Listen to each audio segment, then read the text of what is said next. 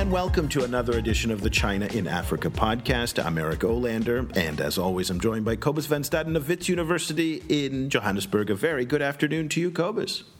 Good afternoon. Well, today we're going to do a wrap-up of the U.S.-Africa Leaders Summit. It's all over now. Everybody's back home again. Obama's on to 15 new different crises that he's managing around the world. But for 4 days in Washington last week, he took the time to focus on Africa, which is something that he hasn't done for most of his time in office. For the 6 years, he's actually neglected Africa, and many people have said that he's done it to a great disservice to the foreign policy that he inherited from George W. Bush, which had a very strong Africa focus to it, particularly with PEPFAR and some of the other programs that he was doing. So Obama wanted to kind of address this. Now, the reason why we're going to be talking about it is because looming in the background of all of this was China. It kind of was the big elephant in the room. So while the United States was saying it wanted to do a reset, it wanted to show how important Africa was to it, time and time again, the China question came up. And before we get started, Cobus, I'd like to kind of play a quote from a speech that Obama gave. And in many ways, it highlights the role that China played in this. Now, he doesn't reference China by name, but he does highlight the differences between the United States approach to Africa and the Chinese approach to Africa, and he implies that America is the better choice for Africa. We don't look to Africa simply for its natural resources. We recognize Africa for its greatest resource, which is its people and its talents and their potential. We don't simply want to extract minerals from the ground for our growth. We want to build genuine partnerships that create jobs and opportunity for all our peoples and that unleash the next era of African growth. That's the kind of partnership America offers. So, Cobus, to me, that quote, which was really widely circulated both in news coverage and on Twitter and social media, really summarizes the conference and the summit in many different ways, because it highlights, again, the different approach that the Americans want to take. It does offer a contrast to the Chinese, but at the end of the day, to me, it really showed what I really interpreted as an insecurity about the American role in Africa. Yes, especially, against the background of declining levels of trade. So, a previous guest of ours, Yun Sun at the Brookings Institution, recently published an article pointing out that despite the America pushing the African Growth and Opportunities Act, actual trade between the U.S. and Africa has really declined over the last 3 years. It's keep falling and falling and falling, and the main reason is that, the main reason is that the U.S. isn't importing as much oil and gas from Africa because they're becoming much more energy self-sufficient thanks to fracking. So it rings a little bit hollow, if you look at it, in the context of just the trade kind of like almost drying up. Well, not drying up is too strong. Well, but, it's probably falling. Too strong, but it's definitely falling. And again, a very interesting graphic that came out. I tweeted it, but I don't remember where I got it from. But showed that trade numbers between China and Africa and the U.S. and Africa, U.S. is now less than half of what the Chinese are doing. Now, the Americans will tell you that it's not a competition. Now, in one breath, they'll tell you it's not a competition. Then they're going to turn right around and say, effectively, that it is a competition and that the Americans are better positioned. So I don't want to sound all negative, because I was very happy, particularly as an American, to see finally corporations, the political system, take focus on Africa when the rest of the world in many parts have been. But at the end of the day, I also kind of came to it with a lot of skepticism. So on the one hand, the Americans are talking about the emphasis on democracy, transparency, good governance, and yet John Kerry has a press conference with Joseph Kabila. And what I found so interesting about this was that Joseph Kabila, who's the president of the DRC, is, if there's a more corrupt man in Africa, I don't really know, but maybe Mugabe, but it's a shade, a difference of degree. Yeah, they're right up there. They're right up there. Top five, yeah. Now, we just spoke with Johanna Janssen, who made the very good point that John Kerry, at the end of the day, along with the U.S. government, is pragmatic. And Kabila is the only force right now that can bring stability in the DRC. That's fine. I totally get that. What I resent, though, is to say, well, we are all about good governance, democracy, and supporting, positive actors, and denying the fact that their pragmatic foreign policy forces them to cozy up to someone like Kabila. That was the double talk that really annoyed the hell out of me watching this conference. Exactly, and what also annoyed me is that America rhetorically set it up, or Obama rhetorically set it up as if as if the Chinese are explicitly saying we only want your oil, while in reality China, the message that the rhetoric coming from China is win-win all the time. That's what we're helping you, help yourself. They're almost pushing the same message. They're pushing very similar rhetoric, actually. So it's, in a way, it's this kind of false distinction being made. And, and I think from an African perspective, it would almost be better if someone said, look, we want your oil. We don't care if you live or die. Let's do business. Yeah. That is because obviously it's more realistic, but it opens up space within which Africa can then aggressively negotiate for itself, rather than being always positioned in this situation as being helped. And it's just such a frustrating position to be in, to always be the one who's being helped. Well, yeah. I mean, and it's a good point that there's Africa the victim kind of theme that still keeps kind of, making its way in here.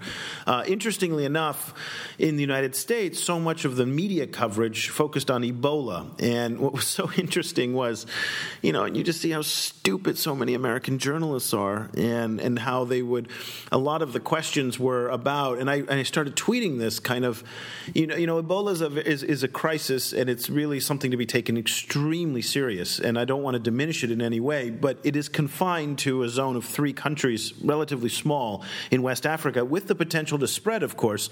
But when the leaders from Tanzania and Uganda are being asked about Ebola, and they're rightfully saying, this is thousands of kilometers away from us, you have no idea basically where we are on the map. And so Ebola was that was kind of like, okay, that's the idiocy of the American media. We'll put that aside for now. What I thought was also interesting was how the United States, the administration, was really downplaying that they're not going to have a number that comes out of this summit. A lot of the Chinese summits, the FOCAC and even the TCAD in Japan, they come out with this grand number, $20 billion of aid, da-da-da-da. Well, so they really downplayed that we're not going to have a number. Lo and behold, what did the administration pitch by the end of the summit was $33 billion. I mean, they were pushing a number. And I just was like, wait, what? And the reason why this number to me is a BS number, and I just couldn't help get past it, is because when the Chinese say they're going to put out a number, and even the Japanese actually, that's a governmental number. So that's coming out of official sources of finance. When the Americans are talking about the $33 billion of investments that are going to come into Africa from American corporations, the White House has no ability to control that. So it's all pure speculation. It's a wonderful number. It makes for great headlines. The follow-up in 5 years is that only a small fraction of those deals, in my guess, will actually go through. And that's why I think, again, I thought it was a kind of a cheap shot that they had to have a number that topped everybody else's, and it's a number that really can't be backed up through policy. The numbers that they can back up through policy are stuck in the American bureaucratic process. So they kept talking about Power Africa as if it's a done deal, when in fact the White House knows full well that Power Africa, the $7 billion initiative that the Obama administration announced during his trip last year to Africa, is stuck on Capitol Hill and has not even made it out of the House into the Senate. So to me, it's disingenuous. And again, you have a situation here where the journalists in Washington know very little about this subject and simply don't ask the right questions of like, oh, you're so proud of Power Africa. Well, where is it? Where is that money? Yeah, and exactly. To me, that's what just got so frustrating. Yes, no, it was very frustrating for me as well. Especially kind of knowing that getting anything through the kind of political process in the US for Obama is very difficult. So he really is being blocked everywhere, like for domestic policy as well, of course. So Power Africa is very far from being a done deal. It's even further than it would have been if it was just under a different president. So, yeah, it's very frustrating. It also seemed to me that this, to return to the quote that you played earlier. There seems to me a philosophical problem here, or like more fundamental problem, which is how possible is it to really build capacity and develop human capital in someone else's country? Like, how possible is it for America to really do what they say they're going to do? If someone tells me, okay, go and develop capacity in this other country where you don't even speak the language, I would be completely lost. It seems to be this kind of almost like this dream project, or imaginary project that just simply being repeated over and over and over again is somehow going to be made real. Well, I don't know. Am I being too academic and too kind of cynical about that? No, I think you're being right. I mean, listen, I've made it very clear that I think that this capacity building, sustainable development, all of that, those buzzwords and that jargon that comes out of the aid industry is crap. And I think people who work within the aid industry know it very well. This is a multi-billion-dollar industry. They will defend it until the cows come home, but at the end of the day, we know full well, based on the statistics, based on the track record of USAID in Africa, that outside of emergency aid, again, the system is very well set up to deal in many ways with a crisis like Ebola, where they can rush huge resources, lots of money, lots of people very quickly to kind of contain a problem, whether it's famine or disease or war. The capacity building and the sustainable development side of things, it has, a track record that I would love to debate with anybody, because in my view, it's indefensible considering the amounts of money that have been spent there. This again brings up the Chinese. The Chinese bring up over and over again that they've seen the failures of the aid system in Africa. They've seen that it hasn't done what you talk about, building development, building capacity, and so they prefer much more to build infrastructure and to build, to do, kind of physical development on that side. I'm not suggesting that the Chinese way is the best way per se. I'm more suggesting that we know that the American aid way is not the right way. And yet to see Obama over and over again kind of represent, this mindset and this philosophical view that it works is ridiculous to me. Quickly, just before we go, it wasn't just about money, even though this really had the feel of a Chinese-style summit. And this was what came up from the folks at Human Rights Watch and some of the other human rights activists that said it was a shame in many ways that the administration pursued an economic agenda, a more corporatist agenda, along the lines of what a Chinese government conference would do, rather than to focus more attention on human rights and human development. What was your thought on that? Well, it seemed to me a break from a usual focus, because the US does frequently take a human rights and human development kind of focus in terms of their in their interactions with Africa. My instinct was that part of it was to do with this desire to have a TCAD or FOCAC style mass summit.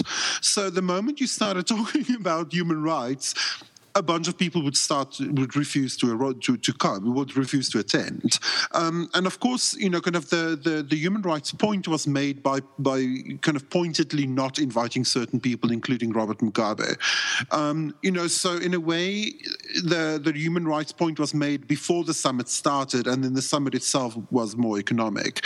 I think, in a way, it kind of my feeling was that the US had been so disengaged with African business for so long that taking an economic stance was actually a refreshing thing to do.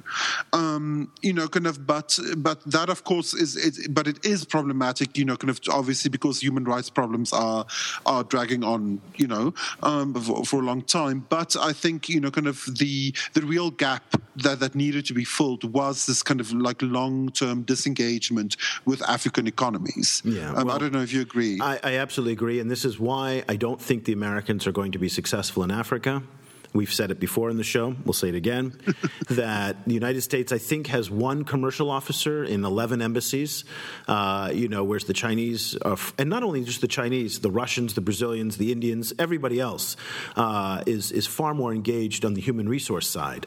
The United States and its foreign policy and its entire foreign policy making system is focused on the Middle East, and it's focused on security. They don't even have enough qualified people in the China desks, and China is its most important economic and strategic partner in terms of global issues. Not strategic in the sense of partnership, but certainly in terms of global strategy. So this is not. They don't have the oxygen for Africa. It takes a lot of people, a lot of time, and a lot of expertise, and that's not where their head is right now. Their head is in security. Their head is in anti-terrorism, and that's where the resources are going. And I thought what was interesting in the summit was there was a lot of talk about security. The United States is building more capacity. So we talk about capacity building. It's certainly in the military side. The investment in security in North Africa, in East Africa, is huge. So on that front, I think they should be. That's impressive. If they could only take that level of commitment and stretch it to other sectors, I think they'd be very effective. But I don't see it happening. Yeah, I tend to agree with you. I think also. One has to ask, what America can really add at the moment in Africa, not only in terms of African development, but what American businesses can achieve in Africa. No. Let me give you a counterpoint on that one. And this is this was actually from Howard French. He wrote an op-ed in the New York Times, and this is what got me excited. And I think the Americans do have something to add. We are a leader in education. In terms of building online and physical campuses across Africa. Certainly education's an area. Healthcare is another area where we can do it. We actually have a lot that can be delivered. The problem is there just isn't the focus to do it, and our priority just isn't there. But he was talking, so Howard French, the author of China's Second Continent and the associate professor over at Columbia University, his suggestion was there are areas that we can contribute, but we got to get in the game. And at the end of the day, Americans just aren't in the game. Yeah, and I mean, I would also say probably from this side that, I think African governments and African cities probably can do a lot more to pull certain American institutions into the game. So, for example, Monash University from Australia has a satellite campus in Johannesburg. It's if some kind of Ivy League university in the US, if they can be enticed, it's very easy for them to do something similar. So I think they would need to be much more like a proactive approach, kind of to pull America across the Atlantic to Africa as well from the African side. But it's like China-Africa discussions generally. It's like Africa needs to be more.